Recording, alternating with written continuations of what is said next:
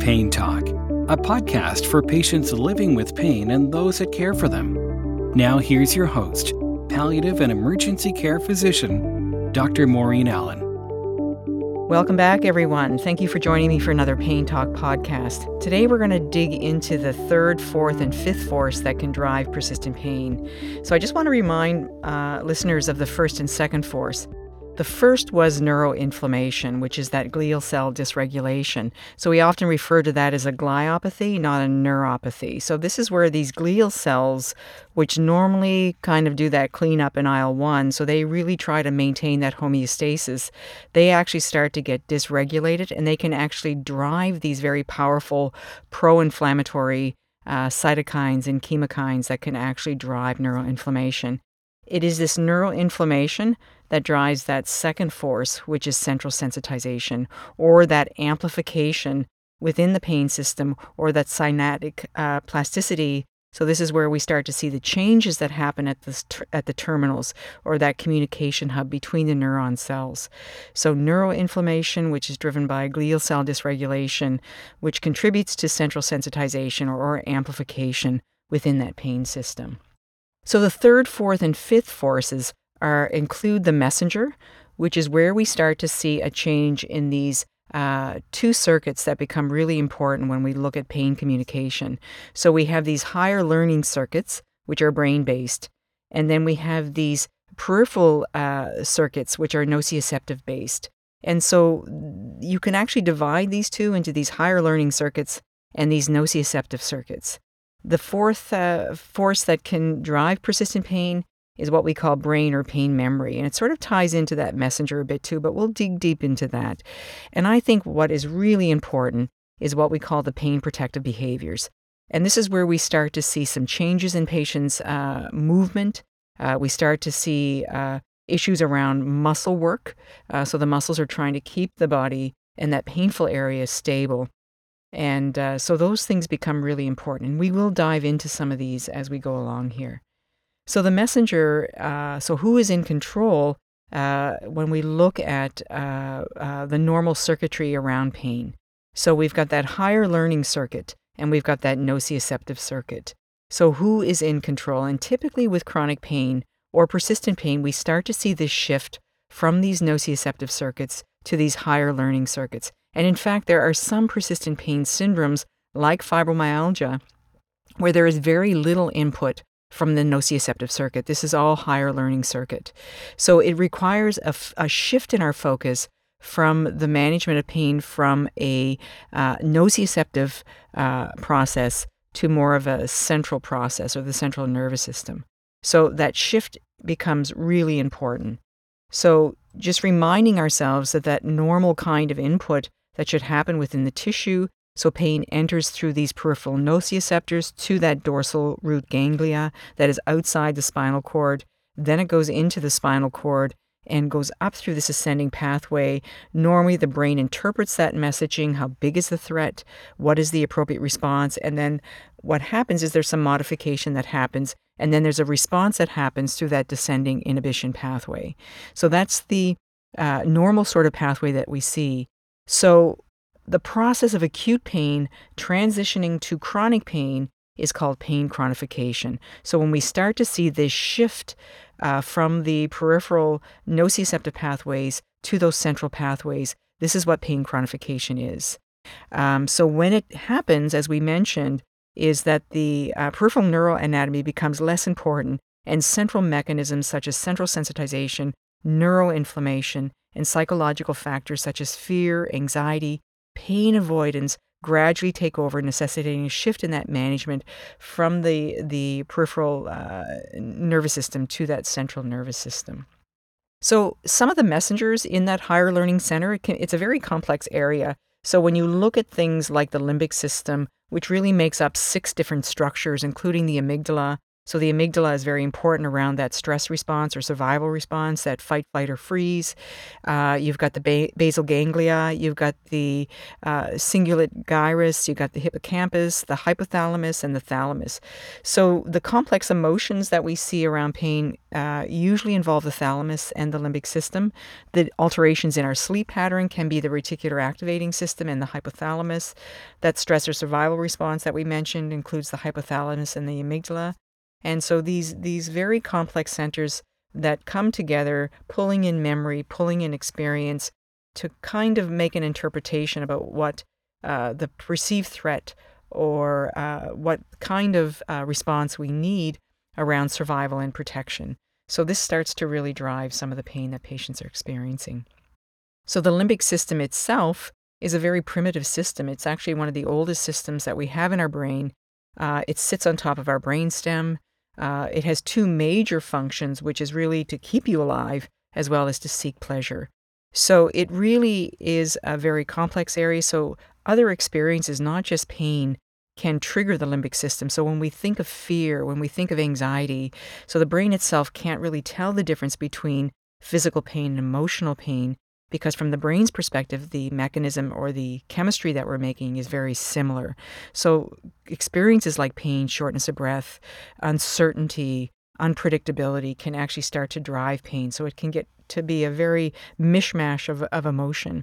The other thing that the limbic system can do, or another function that's very important for human survival, is to seek pleasure. So this is the reproductive measure of our brain. The most cognitive, rational, mindful part of our brain is the prefrontal cortex. And ideally, what you want to do in patients who are living with persistent pain, they are constantly in survival mode. It is a state of being that can be very chaotic. And getting them to that cognitive, rational piece, the fastest way to get them there is through the breath. But that takes a lot of practice. So you want to get them out of survival mode into that place of calm, which can be found in the prefrontal cortex. So obviously there's other things that are going to come into that. It's a very complex process, but it's important to understand that what is driving some of the behaviors, survival behaviors and protective behaviors that we see with patients, especially when they start to disconnect, they stop moving, are really a way of them finding calm in a predictable way. Which in the end actually starts to create more chaos. Because if we look at a primitive model of how our brain is functioning, when we become more disconnected, when we become less functional from the brain's perspective, we're getting left behind. And that means that you're at risk of getting eaten by a predator, or, just the brain gets more and more agitated when we're not moving or doing things. So changing that messenger, there's often a number of things that we can start to help patients with. The breathing is probably the most powerful tool, but it is one of the hardest tools to get patients to engage with because it does require a real shift. It's a very difficult skill, I find, to learn when we're feeling a sense of tension and chaos in our body. But it is a very, very important skill. It also helps to bring that person to that mindful, calm place. Other factors that can be important is getting patients off that acute pain treadmill to that chronic pain. So shifting from that acute pain model to that persistent pain model. So shifting how they think about their pain, how they're going to try and get more active, how we can control these flare-ups, which are really important because the more they're flaring up, the more out of control pain becomes and the more disconnected, less mobile they become. So oftentimes we have to pull in from other disciplines to tailor to the needs of that patient, whether it's a physical therapy, so pacing, there can be psychotherapeutic options, cognitive behavioral therapy. There are also some kinds of pharmacotherapy that may be helpful too. So tricyclic antidepressants, some anticonvulsants, they all tend to work in the central nervous system, although they can lead to mental fog. It can be very distressing for patients sometimes when they learn that we're prescribing antidepressants. But if they understand the neurobiology that is happening within the nervous system, then they can start to understand why this particular type of pharmacology can be beneficial. The goal of medication, though, is only to get a 30% reduction in their pain because you want to avoid sedation and improve function. You also need to bring in non-pharmacological therapies as well in terms of cognitive behavioral therapy, activity pacing. There can be some alternative therapies like Qigong or Tai Chi. Oftentimes, even just sitting in a chair with some very light movement of your arms helps the brain to feel that we're actually moving. So we know that all these therapies can be important, but they're very expensive and they're also very difficult to access, especially if you're in a rural community. Now, thank goodness for the internet, there are more and more resources that we're finding online, so we want to hook patients up to those resources.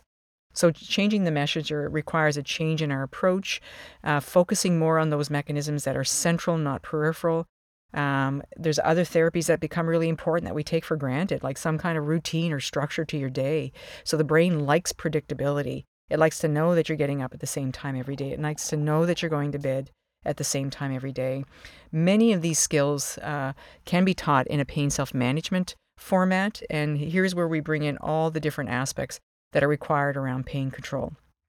It's very similar to what we see with the diabetic clinic or the Hearts in Motion clinic. So it's looking at all aspects of the chronic condition that are impacted by the patient's day-to-day life, whether it's medications, whether it's diet, whether it's movement, dealing with stress and tension, improving sleep, helping to shift focus, looking at how we can help them reconnect to the people and things that matter in their life. All those things become really important, and they are taught in a pain self-management program. When we talk about pain protective behaviors, I personally feel that this is very important, and it is something that we can address in the clinical situation, in the clinical setting. What happens when our body experiences pain, our brain wants us to pay attention to it. It doesn't matter if it's acute, it doesn't matter if it's chronic. So what our body will do is it actually will protect us.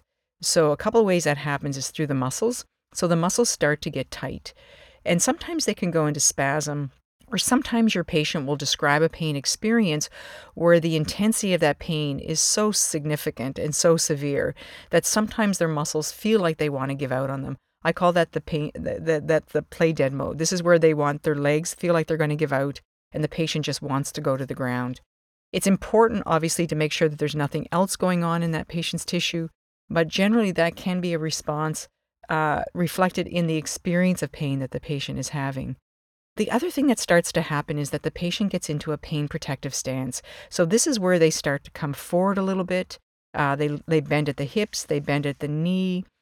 Just that maneuver alone, their tissue starts to carry an extra 42 pounds or 45 pounds of weight. So if this is acute pain, then often the patient can get upright. But with chronic pain, the patient will often stay in these positions, not even know that they're doing it. It's like walking. You don't think about walking, you just do it.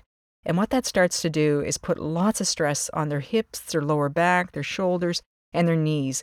And it just seems to be predictable for me that when I see patients in the pain clinic, those that have had chronic pain and low back pain in particular, almost always end up getting some knee pain and hip pain. And most of that can be related to how their body is getting into that protective stance. So using walkers and canes early on in their recovery can be very important. I love some of these walkers where the patient is actually completely upright. Their arms are resting on the arm boards. Now, there can be some issues around that, and it's important that they're fitted for that properly with a physiotherapist. And obviously, it can be a bit of a challenge in someone who has a spinal stenosis. But getting that patient upright, making them feel safe and supported when they're upright, can help to minimize how pain protective behaviors can impact their pain. The other thing that can be a helpful clue around pain protective behavior is that if I'm upright, if my chest is open, my shoulders are back, my thumbs are going to point out. But as soon as I start to come forward, those thumbs point in. So it's a good visual cue that I cannot take credit for. It's actually from a physiotherapist that I work with, Lee, who reminded me of how important that visual cue can be for patients. So I do use that cue. I think it's a very helpful skill that she has shared with me. So I think that's it. So we're looking at the other piece, I guess, to add in there would be the pain or brain memory. And this is where our brain will hang on to every physical, emotional, and spiritual experience that we've had that is painful. It wants to hang on to those experiences because it wants to be able to protect us from them. Where we'll see this in the chronic pain population is that they may be standing up and wanting to pick up something off the floor, but the mere thought of picking up that piece of paper or that book will actually elicit pain before they even do it. This is also the basis of post-traumatic stress disorder, so where you might see it in somebody who's experienced trauma in the military is that they can be walking down the street, minding their own business, and someone shuts the door of a car, and that noise alone will actually cause them to hit the ground. So the brain is saying, get down. So these brain or pain memory behaviors are things important to help the patient point out. And when you do have those discussions, they actually can agree that there are certain things where they will avoid, leaning into those particular activities. Now, after saying that, though, is we don't want to push patients into these behaviors, whether it's, in terms of reaching something off the floor if it doesn't feel safe. Any activity that the patient does needs to feel safe in a predictable way, and it needs to be something that's done with considerable care, because the need to protect will outweigh the activity tenfold. All right, so we're going to stop there just very quickly. The third, fourth, and fifth forces that contribute to chronic pain include the messenger, the brain and pain memory, and the pain protective behaviors. And also, these are included with neuroinflammation. So the factors that drive persistent pain include neuroinflammation, which is glial cell dysregulation, central sensitization, which is that pain amplification, the messenger, the learning center, the drivers of pain shift from that higher learning circuit to that nociceptive regulation circuit. There's also pain or brain memory, and there's also those pain protective behaviors. So we'll stop there, and hopefully that will give you some information to think about, and hopefully to have some conversations amongst yourselves. And make sure that you're leaving any opinions, any comments on our webpage. You can find us on paintalk.ca. We're also on Google Live. I'll put that link on the webpage. And we're working to get on Spotify, so hopefully that'll come soon. And we'll just stop there. Thank you for joining us for this edition of Pain Talk. To learn more about our podcast and to find links mentioned in today's show, please visit our website at paintalk.ca.